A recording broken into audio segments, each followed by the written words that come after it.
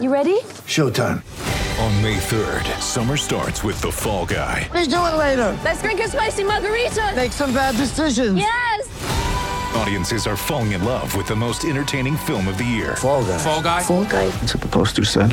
See Ryan Gosling and Emily Blunt in the movie critics say exists to make you happy. Trying to make it out? Nope. Because I don't either. It's not what I'm into right now. What are you into? Talking. Yeah. The Fall Guy. Only in theaters May 3rd. Rated PG-13. Get ready for the greatest roast of all time. The Roast of Tom Brady. A Netflix live event happening May 5th. Hosted by Kevin Hart. The 7-time world champion gets his cleats held to the fire by famous friends and frenemies on an unforgettable night where everything is fair game. Tune in on May 5th at 5 p.m. Pacific time for the Roast of Tom Brady. Live only on Netflix. With threats to our nation waiting around every corner, adaptability is more important than ever. When conditions change without notice, quick strategic thinking is crucial. And with obstacles consistently impending, determination is essential in overcoming them. It's this willingness, decisiveness, and resilience that sets Marines apart. With our fighting spirit, we don't just fight battles, we win them. Marines are the constant our nation counts on to fight the unknown. And through adaptable problem solving, we do just that. Learn more at marines.com. I'm Alex Rodriguez. And I'm Jason Kelly. From Bloomberg, this is The Deal. Each week, you'll hear us in conversation with business icons. This show will explore deal-making across sports, media, and entertainment. That is a harsh lesson in business. Sports is not as simple as bringing a bunch of big names together. I didn't want to do another stomp you out speech. It opened up so many more doors. The show is called The Deal. Listen to The Deal. Listen to The Deal on Spotify.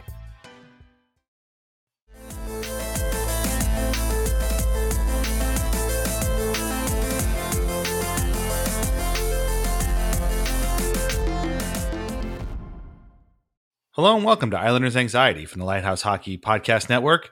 My name is Dan Saracini.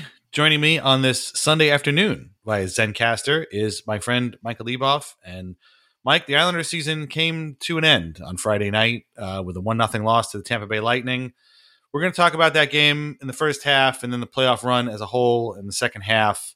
You can't say the Islanders didn't leave it all out there on the ice. Wasn't their most complete performance of the year, but going into the third period down 1-0, and people who listen to this podcast, and you obviously know me well as one of the most pessimistic Islanders fans you could possibly find.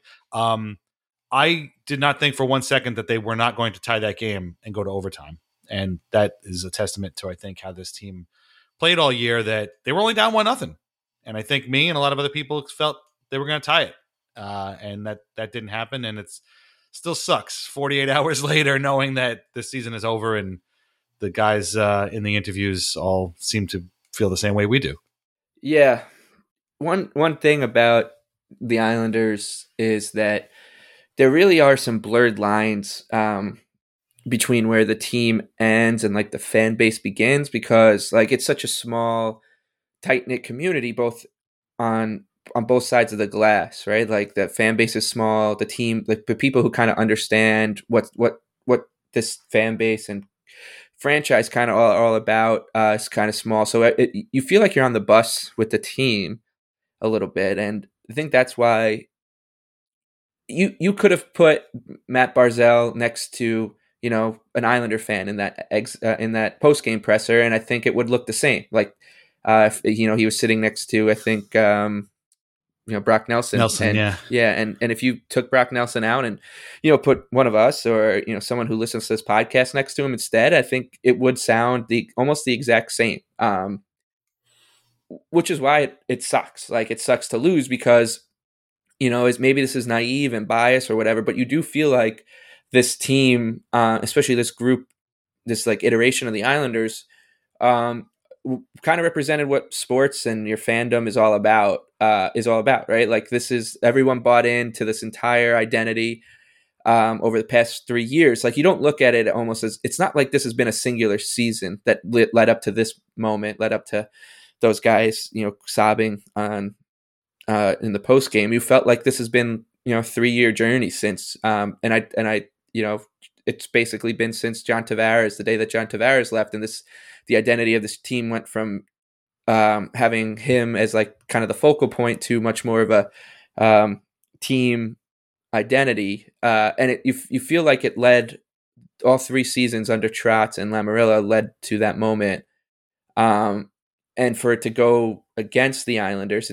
on such fine margins just sucks, because it would have been such a fairy tale ending. But of course, like, this is sports, and you very rarely get the fairy tale ending that you're working for, and it's just I think the players kind of and the fan base are both so clear-eyed into what the end of the season means, which is, obviously some changes to the core group, and a lot more uncertainty than they had to deal with even last year when there was some uncertainty, and obviously they lost a key player. But so that's, all of that bubbling up and into a 1-0 loss to the best team, not just in the league, but like, the best team. And speaking of those 3 seasons, like the Lightning are on their own kind of long-term journey and alongside the Islanders, and they've been leading up to these moments too, and it's just like they have the the talent or something to win out in most of these battles, and it's to see it end on such fine margins against a behemoth like that, like a very much a David versus Goliath kind of situation, to see Goliath win, it sucks. It sucks a lot, and that's, there's no other way to put it. Like, I don't, in the end, like, it's going to kind of be like when obviously time heals everything. And in a couple of weeks, like, you'll definitely appreciate the moments that got the Islanders to that night, to Game 7 against the best team in a generation in this league, for the second straight year. Like, those moments will be up. You'll start to think of them with like the same fondness that we think of with to Sean Bates and the Florida Panther series moments, etc. But right now, like, it hurts to even think about it. And it's honestly refreshing, almost in a sad way, to see Barzal especially saying, like, he understands that he's got a few more years, but he's been trying to win. He wants to win for guys like Andy Green and Josh Bailey, because, like, yeah, that's what we wanted too. Like, exactly what we wanted. Like, I would kill to see Josh Bailey skate around with a Stanley Cup. I would kill to see Brock Nelson do it. And it was like a little touching to hear one of the best players in the league, a guy who is thought of to be a superstar, say the same exact thing that we're thinking. Yeah. Well, we'll talk about them later, but if people out there haven't watched the post-game videos by now, they're brutal. Like, they're brutal. And I'm not going to say you should go watch them because they are very emotional. I actually just watched them just before we came on right now, because I could not watch them on Friday. And yesterday, thankfully, I wasn't even home. So I couldn't even do it. And even Barry Trotz, who is a rock, he barely moves. I mean, they lost 8-0 in Game 5, and he had a smile on his face after that. He was in pretty good spirits for a guy who was coaching a team that just got their asses handed to them. Even he was clearly a step slower in answering a lot of those questions, and he just kept getting back to how special the group is and everything. But we're getting ahead of ourselves a little bit. Let's talk about Game 7 that we actually did watch. Obviously, coming off the hugely emotional Game 6 overtime win, Anthony Beauvillier's crazy goal, and also again Game 5, that complete blowout. We didn't quite know what to expect. The Lightning were in charge for the first 2 periods. Like, let's just be honest. The Islanders' problem really boiled down to not being able to get a sustained forecheck going. They had chances. In fact, each team had 4 high danger chances in the first period in that game, but the Lightning had more shots. I think they had 13 shots to the Islanders 4. So, they evened out. I mean, when the Islanders did have a chance, it was generally a high danger chance, and it worked out pretty well. But I mean, they just weren't getting the kind of volume of shots that they normally don't get. That's not their game. But the Lightning were, and so Semyon Varlamov had to work real hard, and he was excellent throughout the entire game. But it was a problem for the Islanders. They just couldn't get any kind of forecheck going, couldn't sustain any attack. They got no rebounds. Everything was kind of swallowed up. And the Lightning for the game blocked 21 shots, and in fact, Trotz says this at the end, the post game thing. They had 50 attempts and 21 of them were blocked, which is going to be a huge problem. And the Lightning, again, they're a pretty staunch defensive team. And this shouldn't be a surprise to anyone. They just didn't let anything through. Any point shot was kicked off a foot or just skittered off into nowhere, and it was really irritating. So come second period starts, the Islanders get a power play. Would end up being the only power play of the game. It was a cross check in the back, probably something that should have been called 50 or more times in the previous 6 games of the series, but it wasn't, and this time it was. So they're on the power play. It wasn't a bad power. It just didn't look, they didn't really get anything going. So it skitters into their end, and off the bench comes Yanni Gourde, and the puck sort of finds him. I forget who made the pass to him, and he just rips it past Semyon Varlamov and gives the Lightning a 1-0 lead. My first thought was, obviously, that sucks, and that's a terrible thing to happen. My second thought was, is this the first? When was the last time the Islanders gave up a shorthanded goal? I literally couldn't remember. NBC said it was their first shorty of the season. Turned out to not be. Thank you, Vinny. It turned out they had given up one late in the season. So you're talking about 75 games between the regular season and the playoffs. They gave up 2 shorthanded goals. And one of them was in Game 7 of the semifinals. And it would end up being the only goal of the game. Somebody lost Gourde coming off the bench. People trying to make it seem like the Lightning had too many guys on the ice. It doesn't really work that way. In any event, somebody should have picked up Gourde. And they didn't. And, Varlamov, he just wasn't quite ready, I guess. But it was a nice shot. And, the guy takes you by surprise like that. What are you going to do?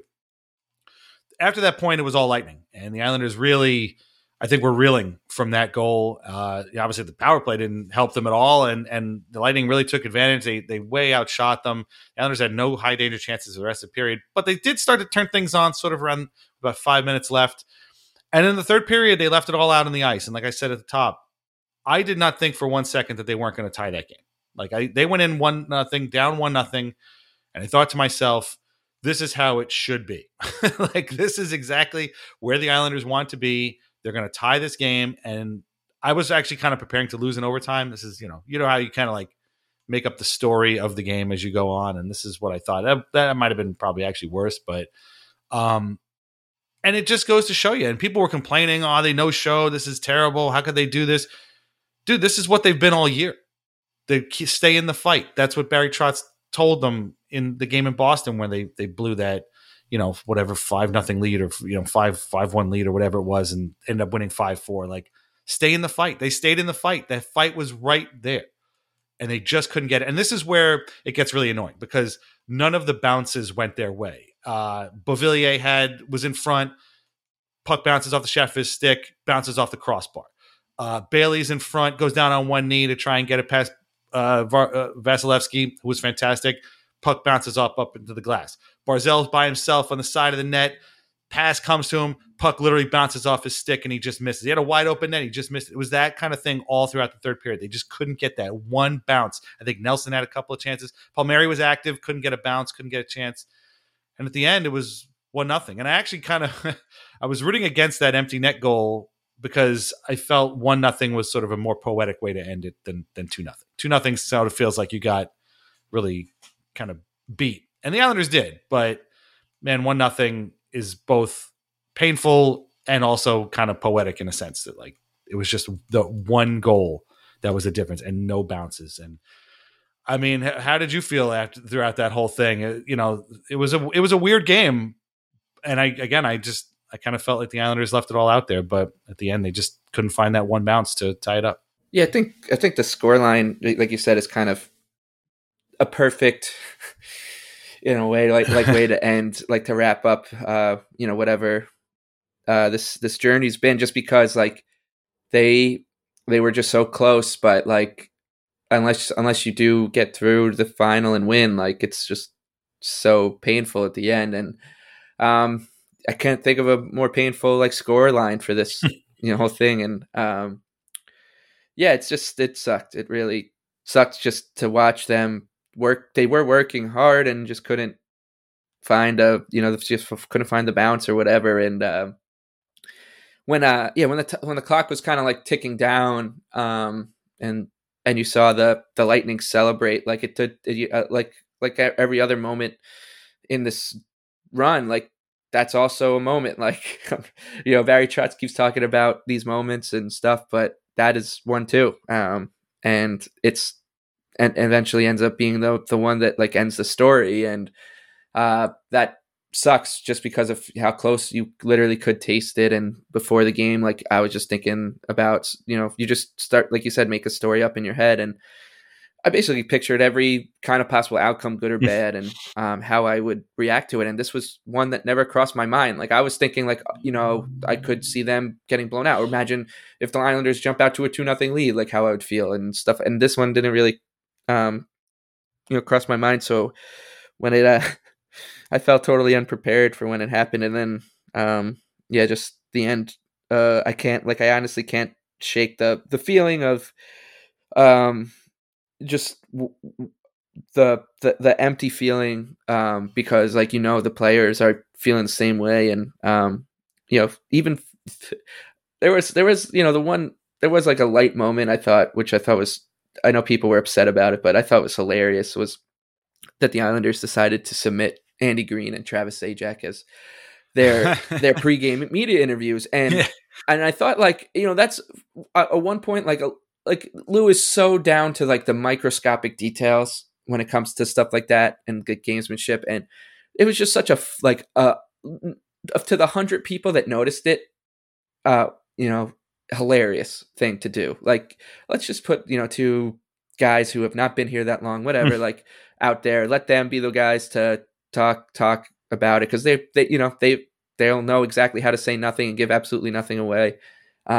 And I just thought like it was like a very funny thing. And, when you think about those 2 guys, and even like Palmieri too, to an extent, like the look on their faces too at the end, like that's what the fact that it only took Zajac a quarter of a season and Green a season and at plus after being with another organization for their whole career, like being known as. You won't be surprised if a lot of people 6 years from now say, wow, remember when Andy Green was an Islander? That was weird. Like, and we'll be some of them too. Like, but like the fact that those guys too were just as gutted, and you saw the look on their faces as that the puck ended and like they're hunched over and the handshake line, like that just goes to show you just how like much of a gut punch that 1-0 game was, because it was like, no matter how hard the Islanders worked, like it just wasn't meant to be like this.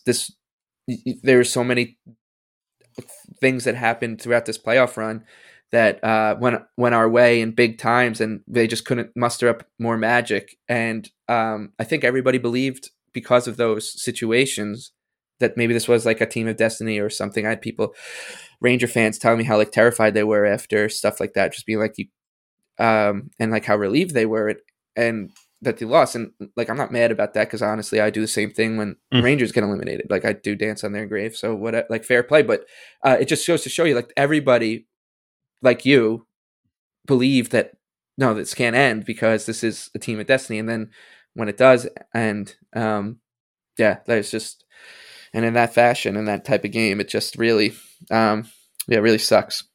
Yeah. It's hard to really think about. And again, I'm not saying that the Islanders kind of got screwed here. They didn't. They did not play well for the first 2 periods of that game. Like, let's be honest. Yes, the Lightning blocked a million shots, but the Islanders just didn't do what they had to do to get past those blocks and create forecheck and create havoc in front of the net. Vasilevsky didn't have too much of a hard night in front of him. But a couple of guys I thought did stand out. Barzal was particularly very good, particularly in the third. He seemed to be trying to will the Islanders to a tie goal for the entire period and into the second. But he was wearing Lightning defenders like a second jersey the entire game, justifiably so. Like, I don't right off recall any, penalties that weren't called or anything. Again, it was the one penalty. So it's not like, and it went to the Islanders. So it's not, I don't know if we can really complain all that much about it. And I thought he was very good. Again, I thought Palmieri was pretty active. It's a real shame that he was so good in the first 2 rounds and just came up empty against the Lightning. Literally didn't have any goals against them, which I don't know if anybody could have really have envisioned.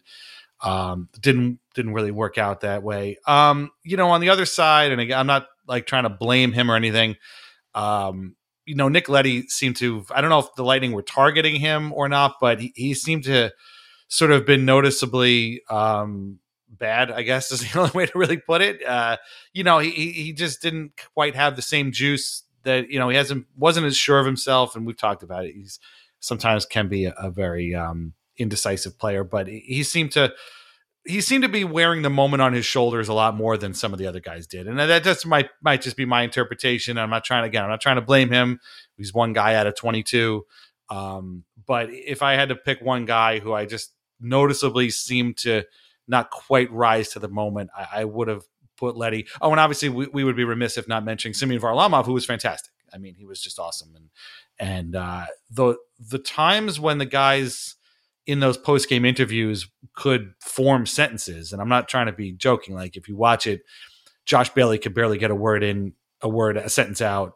Brock Nelson was just kind of staring off into the distance and just saying a bunch of words, and Barzal was like visibly hugely upset. His eyes were red. He talked about, wanting to win it for Bales and Greener. It just, the only times they were able to get sentences out were when they talked about Varlamov and how great he was in this game and all season long.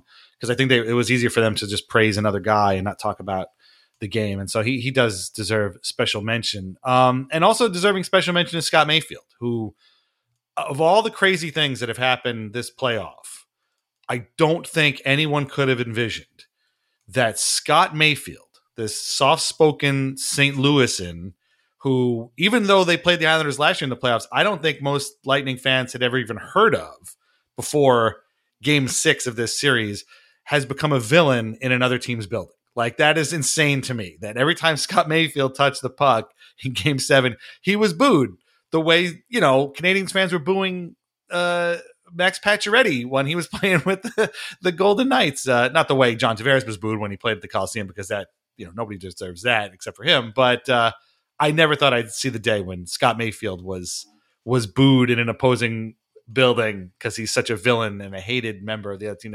That to me was insane. And he didn't play poorly. He seemed fine. But I just thought that I kept laughing every time he touched the puck and he got booed. I'm like, wow, these people, they really don't like Scott Mayfield. I think they'd like him a lot more if they get to know him, because he seems like a pretty dope guy. But it's that's just how these things go. And again, I'm not trying to blame Leddy. I just, he was one guy that he didn't seem to really have it in that particular game on a team that didn't have it, quite honestly, and won't have it until hopefully next season. Yeah, the Mayfield's journey is kind of indicative of this whole team too. Like, it seems like everyone just had their moments, right? Like everyone just had their kind of. Yeah, Leddy's been good these playoffs. I'm not. He had a great. Leddy actually, like, there was one particular part in the middle of the season where he like turned into Nick Lidstrom for a little while. Like everyone's kind of throughout, like even going back, for over the 3 years, like everyone's had these moments. Eberle against the Penguins, right.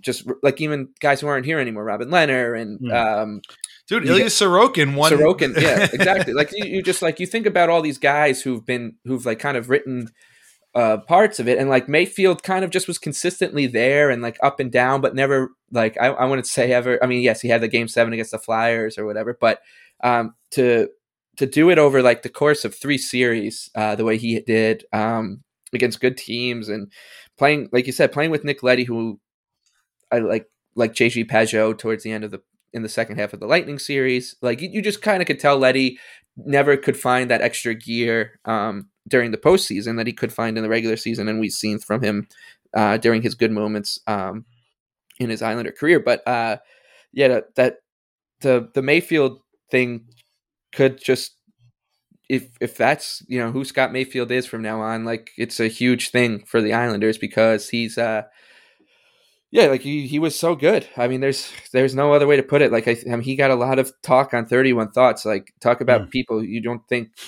know who Scott Mayfield is. I didn't think I'm sure Elliot Freeman knows who Scott Mayfield is, but like I don't think Jeff Marek would before the playoffs. But they were talking about him as if he was the star of the series for the Islanders, and he kind of was, and he kind of was a star for the entire postseason. And like I keep saying, like that's another thing. Like it just makes it hurt so much. Is like, wow, we we got so much out of that guy.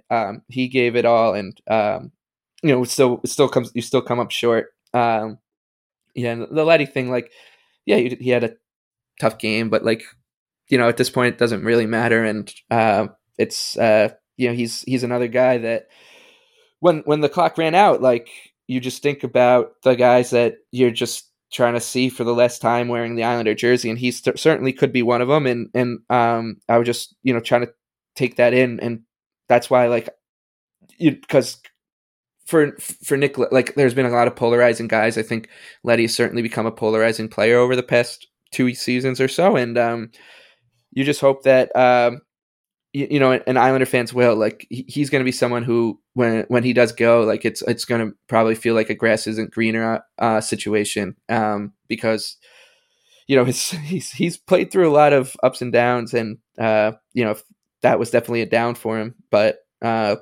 it's like a guy who's been a rock for you just know he's going to be playing 20 minutes a night, whether they're good 20 minutes or bad 20 minutes for the past however many seasons. And it's like I keep saying, like, it's so weird because you have so many threads in a season, not just a playoff series, but in a season, like there's all these threads going up and down and kind of like weaving themselves in and out of each other. It's like a tapestry.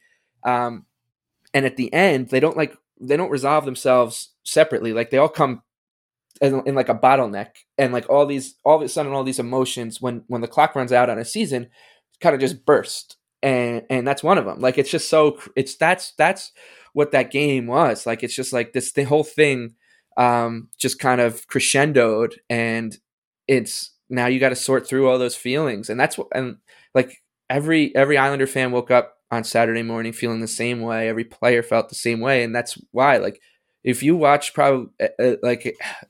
This isn't like, I'm not trying to be like ticky-tack among fan bases or players or playing groups, whatever, but I'm sure that the player interviews that the Islanders gave looked a lot different from the ones that the Avalanche gave or the ones that the Coyotes gave or whoever, just because, like, this was, I think, a unique team. And yeah, so like sorting through all of that in like the 24, 48 hours, 2 minutes after the final whistle, it's challenging. Like, this is the challenging part as being a fan. I actually was thinking about, as I do maybe once a year, like, I'll go back and listen to our episode when the day Tavares left, and we talk about it. We reference that one all the time because I was thinking about doing it because I was like, I feel similarly. Like, I don't feel as I feel much more hopeful, but like I feel just as sad.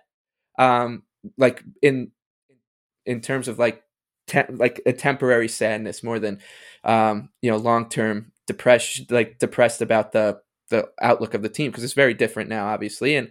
But like that feeling of it ending felt similar because it's it's just such a gut punch. And I just and that's the funny thing about this fan base is like literally every single one of us feels the same way. It's just like the sadness, and like at least as a group, like our fan base is so like the Coliseum, like you're just like on top of each other, and like we're all so connected somehow. Like everyone knows so many Islander fans, and like we'll talk Islanders with them all day long because there just aren't that many. That's like, I think it's different like when you're a Ranger fan or whatever, like when the fan base is bigger, or even in other sports, like you kind of have to sort through things on your own because what you're feeling might not be the same as someone else. But like for us, it's like it's a very much an all for one thing. And so at that, like when that game ended, and I think everyone felt the same way. And like, that's the good thing, I guess, is like, that the people you talk to online or bicker at online are feeling the same way you do. So you can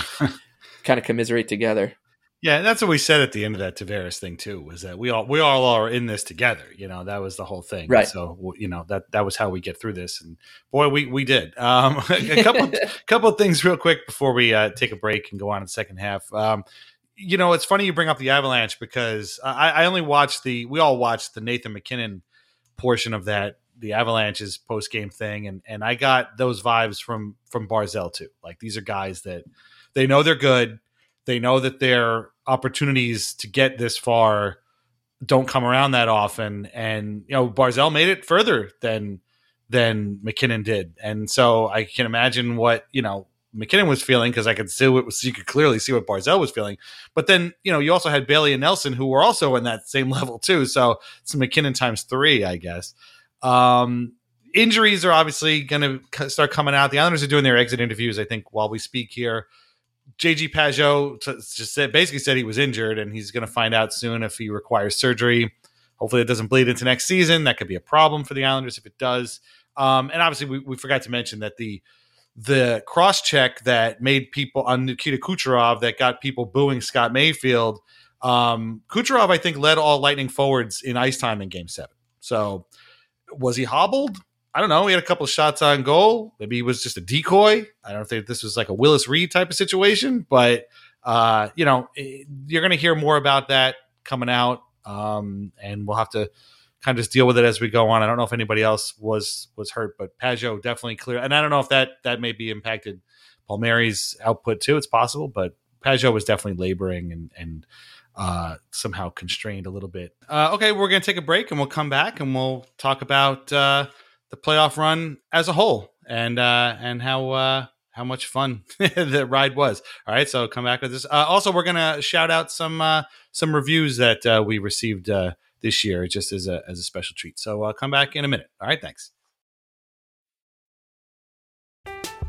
I'm Alex Rodriguez. And I'm Jason Kelly. From Bloomberg, this is The Deal. Each week, you'll hear us in conversation with business icons. This show will explore deal-making across sports, media, and entertainment. That is a harsh lesson in business. Sports is not as simple as bringing a bunch of big names together. I didn't want to do another stomp you out speech. It opened up so many more doors. The show is called The Deal. Listen to The Deal. Listen to The Deal on Spotify. With Lucky Land Slots, you can get lucky just about anywhere. Dearly beloved, we are gathered here today to... Has anyone seen the bride and groom? Sorry, we're here. We were getting lucky in the limo and we lost track of time. No, Lucky Land Casino, with cash prizes that add up quicker than a guest registry. In that case, I pronounce you lucky. Play for free at LuckyLandSlots.com. Daily bonuses are waiting. No purchase necessary. Void where prohibited by law. 18+. Terms and conditions apply. See website for details. Our favorite sponsor is VintageIceHockey.com, where you can get t-shirts, hoodies, and mugs featuring over 100 classic hockey logos. They also have hats. So if you want an Indianapolis Racers hat, the only place you can get it is VintageIceHockey.com. They'll have our Al Arbor t-shirts, and our portion of the sales of that go directly to the Center for Dementia Research. And they also have a code Lighthouse15, which will save you 15%. So go to VintageIceHockey.com today. Thanks to Kevin for all the great work and being our favorite sponsor. So hopefully you guys have patronized his website over the course of the year. This playoff run was really something else. On his pre-Game 7 podcast, Mike Carver actually brought up a good point. And that, and you mentioned this talking before about other iterations of the Islanders and playoff teams. We celebrate teams like the 93 team, for example. We celebrate the 2002 team, particularly we do all the time. Even the 2015 team that beat Florida that year, the 2016 team, but even the 2015 team that lost to the Caps in the first round, the 2013 team that lost to the Penguins in the first round. Like, we celebrate these teams. Guys come to the games, we talk about them. Sort of 93 for a certain segment of the fan base was our high point. But this iteration of the Islanders went further than any of them. It's hard to kind of wrap your brain. Nostalgia is a funny thing. Like, you remember the old stuff very well, and it's super important. But like, the now is in every way, really more important. And it's hard for people to come across that. And I don't know if important is really the right word, but like, these dudes went further than those dudes. Like, yes, the 93 team, they went past Washington. People remember that. They remember the Pierre Turgeon thing. They remember obviously the Penguins series, but then the series against Montreal, they lost in 5 games. I think 3 of them went to overtime or 4 of them went to overtime. This team went beyond that. They beat the Panthers in 2016. They beat the Lightning in the first game. And then that was the end of that.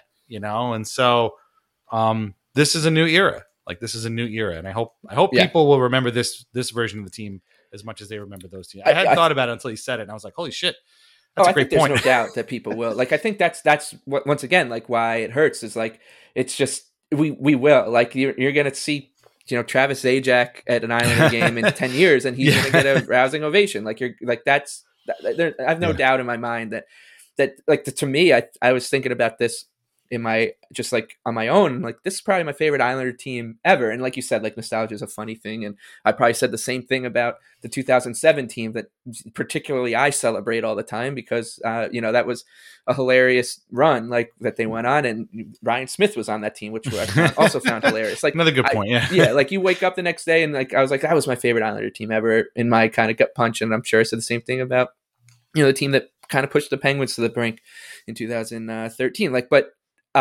There's just like, there were so many more layers to this group, I think, than what we saw with those guys. And it was the playoffs like just take over your life. Like when I woke up on Saturday, I had a friend text me. He's like, I honestly just like spent the last half hour just looking at my bank account, trying to like sort out like my life. And I was like, yeah, same here. Like, I don't really know where my life is right now. Like, I don't know what obligations I've like said, just like someone saying like, hey, can you do this? And I would just say yes. Cause like my mind was elsewhere on the Islanders. And I just would say yes to get them to stop bothering me so I can go back to my friends and talk about, Leo Komarov or something. Like, I don't really know where the world is. And I didn't really know where my life was on Saturday morning.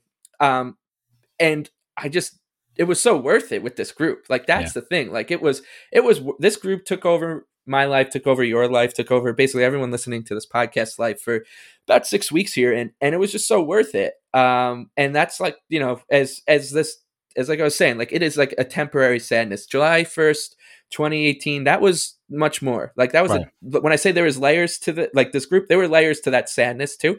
This one, the sadness is so easy to identify. It's that, look, the Islanders had an amazing run and it ended, and that's it. Like that's it, because what this team has shown us is like, yes, things are going to be crazy this offseason or whatever, but this group. First of all, they had a spine. They had some serious like cojones on them. Like some of their performances in game 6s against Pittsburgh, 5s and 6s against the Penguins and Bruins, and then the Lightning. Like, and then just showed like this team had such a spine. And that's something that I'll never forget too. Like just, and that caused me to, we've talked about how hard it's been to trust the Islanders, but we do now. I think and you just got to trust that with these guys we have in charge and like the system that they have in place and whatever, like this sadness is temporary and that it can, get better. And next year could be a lot of fun too. But there's no doubt in my mind that this is, those moments, this team like will be cherished maybe like just to that same status as some of even like the dynasty teams or like the 93 team too. Like it will be like, this is an absolutely legendary group. Yeah, well said. I think it'd be cool to kind of go sort of series by series and maybe talk about favorite moments, maybe some that are remembered a little bit more than others, as or little things that stuck out. Obviously, it started with the Penguins, and like I can't really talk about this series from a personal level until I mention the fact that I thought they were going to get swept. Like their second half of the season was a disaster. The two new guys weren't working out. They were so good in the first half, and in a way, kind of coasted on that success throughout the second half. They would win a game, lose two, look okay, look terrible. They only seem to look good against the Sabres and Rangers and Devils and everybody else. And like, though you're not going to play those teams in the playoffs. So what's going to happen once you get there? So here we are matched up with the Pittsburgh Penguins, who won the division. And I'll never forget Kyle Palmieri's 2-goal game in the first, and you're joking with people like, well, the Islanders finally won the trade. Boy, did they ever. Like, this was kind of a portent of things to come. And even that overtime goal, it's kind of at a weird angle, went in over the shoulder of Tristan Jarry, who would become a huge story. But it's funny to me to think back and remember the fact that Semyon Varlamov went through a stretch where he gave up a goal on the first shot of the game for like 3 or 4 straight games in a row. And it was like, oh, they can't win. This is never going to work. How are they going to do this? And again, it feels like that happened a year and a half ago, but it was literally a month and a half ago. And then all the things that went along with that too. The crazy game 3, there were the Penguins. That was the other narrative too. It was like, well, every time the Islanders score, the Penguins come right back. It's just like what the Islanders did to them in 2019. It's like, yeah, that was the story until the Islanders were like, no, we're not doing that anymore. And then they stopped. And then they won. And obviously Sorokin was the star. And again, without him, the Islanders wouldn't have gotten as far as they did. Maybe Varlamov would have turned it around, but maybe he didn't. For whatever reason, he didn't have it in that series.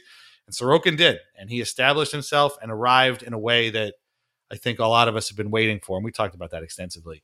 What do you remember about that Penguins series or the things that stick out beyond, just the fact that they won? Yeah, I think there are two singular moments that stick out. One was the cross ice pass in Game 6. I think it was Bailey to Nelson, because it was indicative of like that second line, Brock, Bo, and Bailey. They're hilarious. Like they'll go 3 or 4 games where they just disappear. Because the three of them all are so streaky in their own ways. Yeah, they're 3 individually streaky guys on one line. Yeah, and it's just and they're different kinds of streaky. Like Brock is a shooter; his streaks are different. Like Beauvillier's streaks can be like kind of like a 200-foot thing, where he's like, if he's just not engaged and he's not winning board battles, he can be a mess in his own zone, getting pucks out, whatever. He can't forecheck. And then Bailey is streaky in the way that like sometimes he just overcomplicates things, and he'll do it for 3 or 4 games in a row where he'll, my friends and I always joke that the Josh Bailey statue, when it gets built at UBS Arena, is going to be him winding up the puck, kind of like traveling to him in his window to take a one-timer, and the whole half, like, and then a few statues surrounding him of fans with their head on their hands because they don't know, is Josh Bailey going to shoot this puck into the empty net, or is he going to make the extra pass and it's going to get picked off for a 2-on-1 going the other way? And I think that's and that's the kind of streaky player he is. But when they click, it can be beautiful. Like it can be, they can be one of the best second lines in the league because they're so good in transition. They've played together so long. They know where each other are, and their games complement each other. And I thought that goal, after a series where they kind of like were up and down, and I think it was this series where like Ed Olczyk or whoever was Joe Micheletti, I think was the riding shotgun in that series, was like, I don't know where Brock Nelson is, and I was like, hey, Joe, you don't know who Brock Nelson is? Like, I don't know if you've ever heard of him before tonight. And then he had a big Game 6 and one of 2 big Game 6s, and I think that pass kind of was that group in a nutshell, and that game was that group in a nutshell because it was such a beautiful, big, important goal. They're so reliable to like provide those moments when they're going. And the other singular moment that kind of does represent a bigger theme, which you touched on, was the save that Ilya Sorokin made on Freddie Gaudreau in overtime when it was just a beautiful tip in the slot, like the one when time stood still when that puck hit Gaudreau's stick, because you're like, oh, he's got no chance on this. That Sorokin was so good in that game, and he was so good in that series that he deserved a big break, and he just happened to be standing there. The puck hit him, and the Islanders escaped danger. He deserved that. Like the way he played, the performance he put on was, it's kind of because it happened, quote unquote, so long ago, and there's been so many other crazy things that's happened since then that it could get kind of overshadowed, but you remember that without Sorokin in that performance where he stole Game 5, the Islanders, like we do this podcast 4 weeks ago, and it doesn't, sure, it might not hurt as bad, but like it would hurt, and you'd be more angry than sad, and you want to be more, and if you do get eliminated in the playoffs, you want to be more sad than angry, that save to me, it was like just like a moment where like I did start to believe that, wow, they're going to come away with this win. And when you look at like the patterns of their series, like the Game 5s of, especially in those first 2 rounds where they kind of snuck one out and won, and then like completely demoralized their opponent, was such an Islander thing. And I think that moment kind of represents a little bit of that too. And he that game kind of etched Sorokin's name into basically every Islander fan's heart after the whole journey of getting him to that moment, the cross-continental journey. So those were the 2 that stuck out to me and kind of like as part of the bigger themes. Yeah, he wasn't just some rando goalie that just happened to have the game of his life. Like, this is the guy we had been waiting for. And, he was called on to make, 50 saves in that game, 48, something like that. And so, the journey makes it, that game in particular pretty special. So they win game 6 against the Penguins in one of the most complete playoff games they've had in a long time. They were played like a complete group of animals in the beginning, throughout the entire game, snuffed out the Penguins with a killer instinct, and it was awesome. And then the realization set in, oh shit, we got to play Boston now. And, yes, the Islanders had beaten the Bruins 5 times in a row earlier this season, had never done that before, but that was before the Bruins kind of kicked it up into playoff mode. They got Taylor Hall. They stood, this is the guy they needed. This was a perfect addition to this perfect team. Now they're unstoppable. They can't be beat. And game 1, David Pastrnak had a hat trick. Like it was all bought. It was the worst possible scenario until, of course, the 8-0 game that you could have gone into and start the series. Like, are you kidding me? This guy, they have no chance against these guys. Game 2, they kept it close. And, we talked about this too. Like for Casey Cizikas to be the guy to score that overtime goal, who's put in a dozen years as an Islander, has gone through ups and downs and sideways and everything. And, oh, by the way, is also an unrestricted free agent at the end of this year. And he's still part of the, quote, identity line that this team has that sets the tone for every single game. And it's 3 literal best friends all playing on a line all together. Was just almost too emotional for words. Like it was hard to really form a thought after that because it's so meaningful and so unbelievable. And from that moment on, things were pretty close. Yeah, okay, Brad Marchand scored that terrible, probably the worst goal Varlamov gave up all playoffs, and that took a lot of wind out of their sails. But game 4 was a complete game win. Game 5 was very much like the game in Pittsburgh. Like they didn't play that well, and all of a sudden they come away with another win. And somehow it's, they hung on. It wasn't overtime. They had to hang on for dear life because the Bruins were not going away quietly. But then game 6, again, we talked about it. Probably the best game the Islanders have played in my lifetime, since 1984 or whatever. Like that was a team that was determined to get to the Eastern or the semifinals and snuff out this competition with a killer instinct that we do not see all that much. And I didn't think they could top game 6 against Pittsburgh, the series before. The game against Boston topped it. Like I will never forget that game. That was like a religious experience. Those 2 things. I mean, there was a lot of stuff going on, but those 2 things were almost like religious experiences for me. The Casey Cizikas goal and then game 6. It was. I mean, if you didn't feel the most Islanders pride you've ever felt in those 2 moments, I don't know what to tell you. That was for me, But they're both crazy. Yeah, the things that stuck out for me, like in that kind of chapter of this run, is that there's one on-ice thing and then one off-ice thing. The one on-ice thing was Matt Barzal, which is, I've been waiting to tell this story actually for the playoff run to end, which excited is, yeah. So in the middle of game 3, which they lost, I have, I guess you can call it a friendship with Mike Francesa, and he was at the game, and we were texting about the game, and I'm not, this isn't me bragging, but like there will be times where he will text me unprompted, and he knew I was at the game. So he texted me right before the 3rd period of game 3 against the Bruins and just said, time for Barzal. And 10 minutes later, Matt Barzal scores. And up to that point, I think that was his first goal of the playoffs, right? Yeah. His first goal. So like he says that, Barzal scores, next text, like 2 seconds later, while we're yesing, I get a text from Francesa that just says bingo. And from that moment on, throughout the entire postseason, Matt Barzal was just a maniac. Like, so, I'm not giving credit to Francesa, but maybe a little. That maybe he'll take it anyway, even if you're not giving it to him. He awoke the Matt Barzal, and he had some. Like from that moment on, he had a run of like, however many games they played, like basically a point per game player, and was just an absolute beast.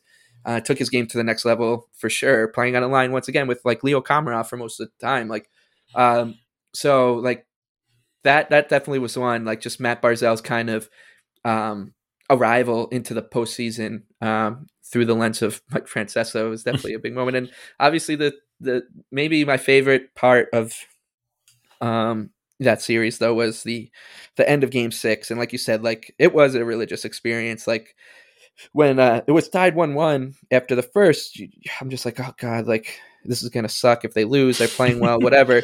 But this Bruins team is so good. And like before that game, like, and I'm not afraid to admit it, like I was just having like basically crying in the bathroom before, because I was just thinking about how great it would be for the Islanders to win this game. With after Bruce Cassidy did his whole little rant, and the New York Saints thing kind of became like a thing and like a fun subplot, and just imagining people, you know, showing up in Saints jerseys, and then they did, and then imagining like the chants and stuff, and picturing it and being like, wow, it would really suck to lose that game with all this kind of hype building into it, and for them to deliver was just so great. And you know, there was a brass band playing outside the Coliseum as we were walking in. You honestly felt like you were walking down Bourbon Street as you were showing your vaccination cards to get into the Coliseum. And I'll never forget that. I'll never forget the way that hearing those horns and made me feel walking in, just like so grateful to be a part of this team, to be able to know exactly, like, look, there is a brass band playing on the concrete outside Nassau Coliseum on Long Island in Uniondale. Right now, it should make no sense, but it makes so much sense. And to be able to understand every layer of how this band got to that exact part, like I was so grateful to understand the joke, to be in on the joke and get like every part of it. You need to be in the club to get the joke, right? Which is exactly. a fun thing, you know. Exactly, like feeling that, and then the joke being able to be worth it, like to be able to be like, no, Bruce Cassidy, we are laughing at you, as he's walking off the ice and everyone's screaming New York Saints at him. That's like the, like you said, like the inside joke moment of like the Coliseum lore, like the beer cans or whatever, as we'll talk on later, like. That's like what people noticed, but like the New York Saints thing was, to me, like one of the funniest and most unique Nassau Coliseum moments ever, because it was both like, you know, there was just so much like, I want to say violence. That's the only word I can think of. Like, but in the way people were screaming at him, obviously nobody was doing anything to Bruce Cassidy violently, but like screaming at him. And like, you literally felt like you were yelling over him, yelling in his face, and he could hear you each individually. And that was to me the, kind of the perfect ending to a series of where the Islanders truly like earned people's respect from everywhere else. And as people, the way that they did it, like at the same time, were a bunch of lunatics in Nassau Coliseum screaming New York Saints at someone, while probably, you know, whoever was calling the game was saying like, oh, this team, you know, they've proven they belong. And to hear that diatribe going on while we're screaming New York Saints at the coach simultaneously is like a great kind of juxtaposition of what this fan base and team are all about. Yeah, there's probably another conversation to have about how the Islanders were covered by a lot of national media people throughout the playoffs. And I think the overall theme is that they don't get it. Like, again, you have to be in the club to get it. And obviously for us, these things are hilarious. You know, Dan Feeney smashing, beer can against his head is hilarious. You know, Ralph Macchio being at the game is great. Like, if you're outside of the club, you don't get it. And I get other teams like are going to be, that's stupid. Meanwhile, they have their own stupid things that they do that we'll probably say are stupid too. But like, right. But the thing is, like, those stupid things that they have feel like they've been, you know, thought of in like a marketing meeting. Yeah. Whereas like Ralph Macchio being the cheerleader of the New York Islanders wasn't. Yeah, sure that they talk about like, hey, we got to get Macchio on the screen at some point. Remember, like someone like find out where he is. But he's legit. That's where it came. Yeah, it came very organically 30 years ago when Ralph Macchio was an Islander, like started going Islander games or whatever, 50 years ago. So like it does like these kind of organic moments are like another thing that you can't take for granted as a fan base, because like it's much different from seeing Rob Gronkowski, you know, here he is like saying like blaring a horn or something to signify that the national anthem is about to start. Very different than seeing Ralph Macchio waving a towel over his head. Right. Yeah. That is all true. That is definitely true. And so they beat the Bruins, and again, you're like, that's amazing. Oh my God. Now they got to play the Lightning.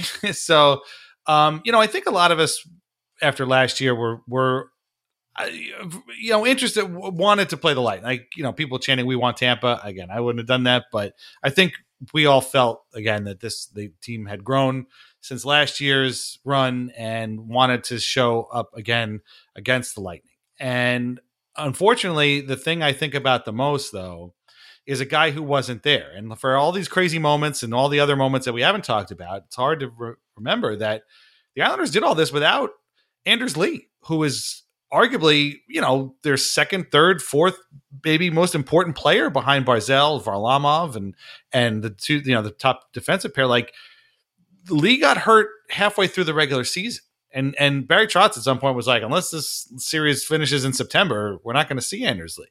Somehow they did all this without him. And two things that stick out to me. One is that how great would it have been to have him against the Lightning? And we talked before about, missing bounces and things like that. And, I'm not saying Lee would have gone in there and lit up Vasilevsky, but having that enormous body in front of him the entire time without Leo Komarov on that line with Barzal, I think would have changed the dynamic of the series a lot. And when so many games go 2-1, they lost game 3, whatever it was, 2-1.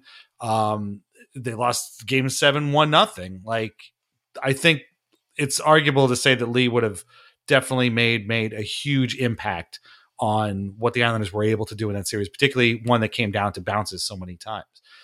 But then the other thing too is, the Islanders aren't a team, as most Lou Lamoriello teams aren't, that lets people into the locker room and has this sort of like outdoor person, outgoing personality.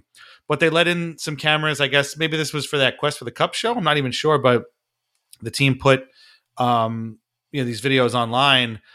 And when you saw Lee read off the starting lineup to the guys and walked out the door and slammed his hand on the door like he was getting ready to go out there too, like, it was like you brought a tear to your eye. Like, this guy, this is probably we saw what Barzal and Nelson and Bailey were going through, but like, what Lee must have been going through this whole time? Like, it must have been torturous for him to not be out there with these guys because they all care so much. And then even after games, he's like in there and he's like giving high fives and hugging and like, he's still there. Like, he's still part of the team. And that was so great. And, he did it again before, I guess, game 6. And it's just, we are obviously already loved Anders Lee, but that made it even much more so. But it also, again, made it very painful to think, boy, just to have that one bounce, all it would have taken was one bounce off of the stick or the ass or the knee or whatever of Anders Lee to get past Vasilevsky,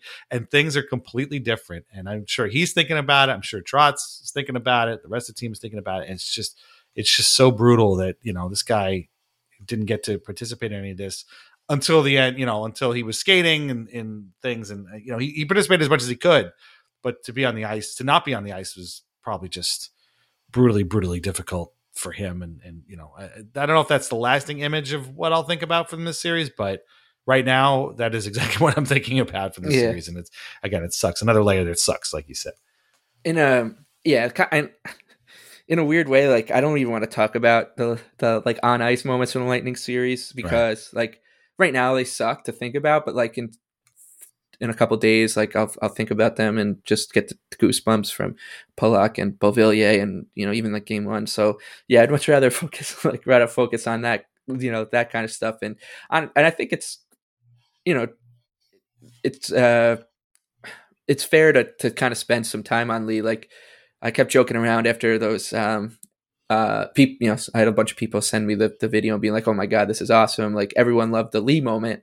And I was like, yeah, it's just, from like a Disney Channel movie or something, you'll just hear like, oh no, he's been with us the whole time. And it's true. Like, Anders Lee was just with us the whole time and in a different way. And it did like just suck. Cause like the thought, like, of course, would always cross your mind, like, damn, like, imagine this team's had Lee and what must he be feeling? But then to see that, like, you're like, damn, like, he's doing exactly what you would expect Anders Lee to be doing during this run. And I think like that kind of, it's like the off ice stuff goes, like, or like the things that are sticking out to me that right now, like that slap against the wall and the fact that he reads Semyon Varlamov's name in full in less than like a split second, is able to say Semyon Varlamov, like it's great. And like that, and also like the kind of the other stuff too is just how the pre and post game pressers from Barry Trotz during the series were just always so poignant. I thought like it was almost like sitting down and like listening to like a fireside chat from like FDR during like, like when shit was really hitting the fan. You know, if you think a third round loss to the Lightning was, but like listening to someone like calm you down during the Great Depression or whatever, you know, listening to fireside chats with Barry Trotz were always kind of nice because you lose 8-0 and then to hear him being like, yeah, like, you know, you got to be able to just move past it because you can't, you know, this team was always about moving forward and not letting the past drag them down. And I mean, I think that theme kind of runs all the way back once again to when this journey started, when Tavares left. Like, you can't do anything about it now. Like, you just got to move forward. And it's they're like that when they get scored on, when they were down 2-0 and the games 6 against the Lightning, they just had this this crazy resiliency and the absolute you know, the spine and on this team like just was crazy, and I thought like that does start at the top. And when you listen to Barry Trotz say stuff like that, and you just believe him, like he's got this crazy charisma about him, that you just, every word he says, you really do take it face value. And when your team loses 8-0, like I really would love to know like what, not just Islander coaches, but like what other coaches, like what would John Tortorella have been like if his team just lost 8-0 to the Lightning in Game 5? He wouldn't have said anything. I actually thought about that. He wouldn't have said anything. He would have just exactly. Like it would have been like he would have gotten to little bickering things with the media, and then like even going to other coaches, like going around the league and like just being like, who would have handled that situation? He'd say like, how do you think I feel, Portsy? Right, exactly. And then you just get up and walk away. Okay, thanks. Yeah, precisely. And you know, and sometimes that kind of stuff works. But like with this group, like you could tell like the way that Trotz kind of managed that moment and situation was just different. And from basically, I think you could say any coach in the league, like, and those. Like I said, like the playoffs do take over your life. And so you spend every second with like a magnifying glass during these post-game pressers to see what these guys are saying and stuff. Those were pretty special. And then, the only other thing that I want to kind of talk about right now is the meltdowns from Edzo.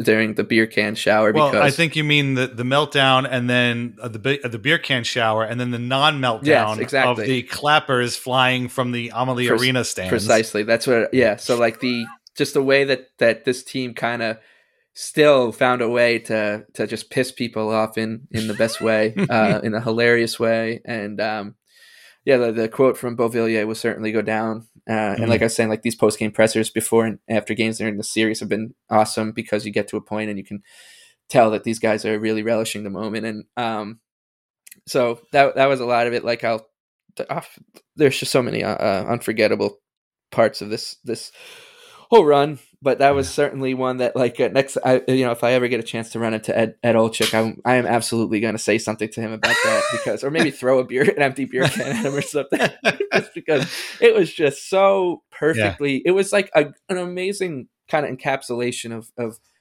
everything that is like right and wrong with the sport that we love so much. It's like this unbridled enthusiasm, emotion, whatever, being poured out, and the guy with the microphone and the biggest platform in that moment poo-pooing it. Like, oh no, hockey's amazing. Like, look how great this is. And then having a guy who played hockey, who won a Stanley Cup, who's literally got the entire hockey watching world listening to him, condemning it. I mean, like, oh, okay, now you understand. Now you don't. Now you gotta get why this sport hasn't grown the way that we all thought it might or hoped it would. Well, and then when the Lightning fans started throwing those plastic clapper things on the ice at the end of Game 7, there was silence. Somebody told me that he did mention something later, like, they shouldn't be doing this, like it's dangerous to be doing this, but it wasn't anywhere even almost in the same neighborhood as what he and Boucher too were both doing in that game, as we talked about last time. Like, they didn't even talk about the goal; they just launched into this diatribe about how dangerous it was. Why are they throwing beer cans on the ice? Your team just won. What are you doing? Like, just, okay, Edzo, we see how it works. we get it. Islanders versus Lightning. We get it. But yeah, that's all very good stuff. I guess we should probably spend literally a minute talking about the Stanley Cup final that we are going to get versus the Tampa Bay Lightning versus the Montreal Canadiens. The Lightning are the heavy favorites. I think, like most people, they're probably going to win.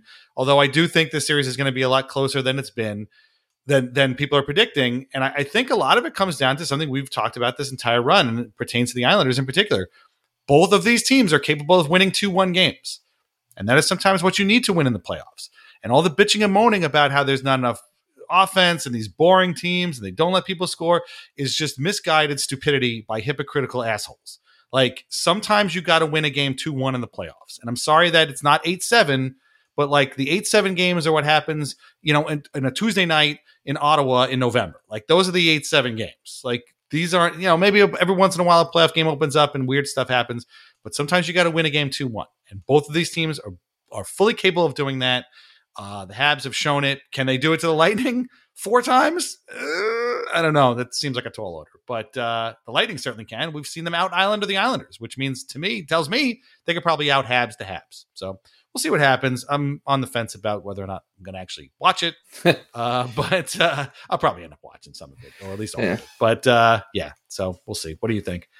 Yeah, I mean, I think I just wanted to be short because I just wanted to, I just want it to be over with and start focusing on. Yeah, talk about getting our lives back. That would be very helpful. Yeah, just like focus on what the off season comes. It's like, and I know we'll talk much more about this in detail later, but like there are some the expansion draft obviously coming up in less than a month is like, yeah, it's almost a good thing, like in a way. Obviously it sucks because it means something, there's going to be changes or whatever, but at least it's like it's going to snap you right into, all right, let's get ready for next season mode, which is the off season. It sucks because they're not playing, and that means that they probably didn't win the cup or whatever. But at the same time, like it's fun and to speculate and stuff like that. So like with the expansion draft, adding an interesting wrinkle, like I just want this season to be kind of just wrap up as soon as possible so we can start to focus and hear about what the team's going to look like next year. Yeah. Yeah. We'll definitely talk a lot about the expansion draft and the changes because they are coming. And Barry Trotz said so at the end of at his post game thing. Like this group knows this is probably the last time they're going to be together, and that's I actually appreciated him mentioning that, honestly, like because it's just how it is. It's just the reality of exactly. it. And like he's like I've been saying, like he's been very poignant, and like for him to say it, you're like it's almost like everybody knows it. Brace yourselves. We've all been saying it. Like to put it out there. I almost appreciated it. Yeah, definitely. I just want to take a couple of minutes, move on from the game and the playoffs and everything, and I just want to shout out some reviews that we got over the course of the season. We ran our promotion.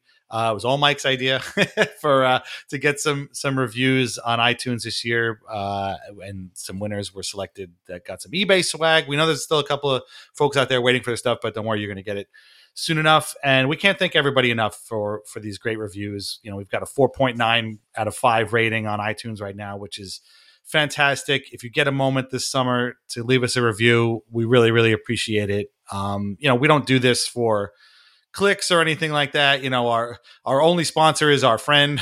That's the way we like to keep it. SB Nation puts those ads in there, not us. So, but it is nice to know that we put our feelings out there and people can reciprocate and they can feel it. And, even if they disagree, we are here, we're putting us out there and some people like that. And a couple of reviews here. Kay Irvin, who is an expat from Long Island, who lives in Nashville, said that each episode of Lighthouse is a must listen, and our easy, informed banter provide welcome doses of history, perspective, and a long-suffering respect for the organization, which is true. That's what we do. That's our whole thing. Denver 88 Bronco is from Syracuse, and he got to be an Islander fan because of Blue and Orange. And he says, I found you guys. I'm so happy you guys put out good content. It comes from a place of passion. Again, that's just what we do. And we appreciate that you listen to it. Some people have called this their favorite Islanders podcast. That means a lot. There's a lot of Islanders podcasts out there, and some of them are great. I listen to most of them. And, we really appreciate that. That was Dag Ham with about 15 N's in their name here. So thank you very much. And then there was one more I wanted to get to. Oh, yeah. Iggy Bod said, we are by diehards for diehards. And I really do think that is kind of sums up what we got. He relates to you because you guys are closer in age. And he recently found out he graduated. Well, never mind. But it shows how small Islanders country really is, because, we're all kind of fit into different age groups. And, we're all part of the same tapestry, like you said before. So thanks to those reviewers. Thanks to all our reviewers. We really, really appreciate it. We don't do this without you, without people listening. If it was just Mike and I would just talk on the phone, I guess. But we would, we enjoy this. This is our therapy session as well, which also somebody also called us, Islanders therapy. And yep, that's pretty much it. That's how it boils down to. So thank you very much. And please keep them coming all summer long. We're going to put out a few more episodes for sure. So if you have time this summer to leave us a review, we'd really appreciate it. Yeah, definitely do appreciate it. I've run into a couple people during the playoff run, especially, that say they listen, and it's always just fun to hear people say they appreciate the show, and to kind of appreciate the I guess the nuance of it more than anything. Like you and I aren't here to talk about trade rumors or be insiders or talk about whether or not Leo Komarov should be in the lineup and stuff like that. Like, that's just we're much more of like the kind of along for the ride folks. Whether you or I say that the power play should have Noah Dobson at the point of Ryan Pulock isn't going to matter in the grand scheme of things. We're just here to kind of talk about what this kind of team and where they are at in the journey of their season or off season means to us and the fan base much more than anything. Like, kind of that, and to hear people appreciate that more than the kind of scream into the microphone, why is Leo Komarov on the first line stuff is appreciative, because I think that's, the general goal of the show is to provide someone riding shotgun with you as the Islanders do whatever they're doing. And because for a lot of time, it was almost necessary. It was a necessary thing to have someone try to sort out the emotions of Brett Yormark sabotaging the team and stuff like that, right? You need, because you can't, you're not going to get that from, a national writer or whatever. And it's, like I said, kind of necessary. And now it's turned into more of a, obviously there's much more of a positive vibe around the team and stuff. And to be able, we're happy to try to put that into context against the lows, right? So that's the kind of the goal of the show, and what makes it fun is that I don't have to show up behind this microphone. Dan, as I've said before, Dan does all the kind of grunt work of editing and whatever, and I just kind of stand here and talk into a microphone. But I don't show up here and I'm happy I'm grateful I don't have to show up and break down little in Michael Dow Cole's role with the Islanders. I'm much more happy to talk about what Michael Dow Cole has meant to me in my life, and so it's fun. It's much more fun that way. So yeah, we do appreciate it. And I appreciated everybody who I met, whether it was in the parking lot or in the concourse over the past couple of weeks. And of course the reviews, they do brighten our day. So yeah, keep them coming, sure. I guess. Yep. I mean, you definitely get us when we're talking, and we really appreciate, that other people want to stay along for the ride and feel the same way. So it's great.